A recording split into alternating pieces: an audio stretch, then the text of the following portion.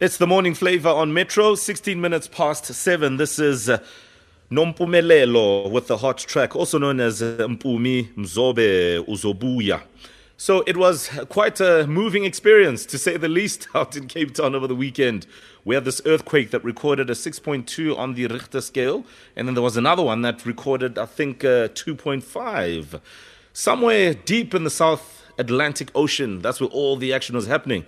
And some in Cape Town certainly felt it, but according to reports, no incidents of damage to property, no one got hurt, no loss of life, all those important things. But where in the world do we sit as far as this type of activity is concerned? Joining us on the line to take us through it is Dr. David Khoza, Executive Manager of Applied Geosciences at the Council for Geoscience. Good morning. Morning, sir. How are you? I'm very well, and how are you? Can't complain.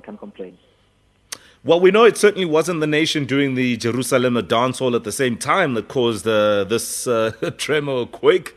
So what happened? Yeah, it would have been nice if it was Jerusalem dance, but no. In this case, we basically had two events: one on Saturday evening and one on Sunday morning. That is simply related to movement of rocks along what's called faults, and we tracked these to be in the Western Cape, which is the tremors that people felt on both days. Now, when you look at the map, apparently there are all these, of course, we all know we sit on these plates and there's constant movement, yes. But when we look at where we are in the world on the map, how much movement is there in our part of the world, in Southern Africa, and how much of it is actually dangerous? In South Africa, we are quite lucky in a sense that, even though we do get smaller magnitude earthquakes, and most times people do not feel them, we are quite lucky that we do not get the big earthquakes. And you'd recall a few years ago there was, that one massive earthquake that caused a tsunami that was felt all over the world. Now in South Africa we don't get those big earthquakes. In fact, the majority of the earthquakes that we get are related to mining events, which is we know exactly when they're blasting and things like that, so we can track those. But the sort of the tectonic events, the ones that happen along faults, those are the ones that we cannot predict. We do get some, during the year, but we don't get too worried as long as it's sort of below 3 magnitude earthquake in terms of damage. And most of the ones that we get, they're sort of below 3 magnitudes, which they don't necessarily cause a lot of damage as one would get from a bigger earthquake.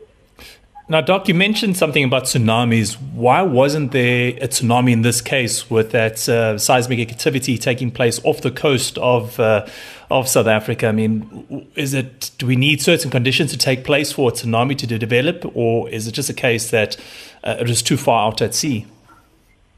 Yeah, you do. You do need certain conditions. So the ground where these events happen in the ocean, it needs to move in a certain direction for a tsunami to happen.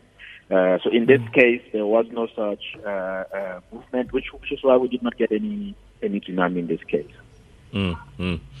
All right, we're going to leave it there for now. We just wanted to basically ask you, Doc, if we're okay as a country and as a group of countries in Southern Africa. But according to you, it sounds like we are fine. We can carry on. We honestly can't handle anything more than what we've dealt with this year, Doc. Yeah. Yeah, no. For now, these it's important for people not to panic. The Council for Geoscience has this network of seismic stations that are recording on a 24-hour basis, and we record these things, and then we advise the authorities accordingly if there needs to be responses. But for now, I would advise people not to panic. All right, perfect. Thank you, Dr. David Khoza, Executive Manager of Applied Geosciences at the Council for Geoscience. We appreciate your time, and we appreciate experts like you who do the work while the rest of us are grooving. Thank you.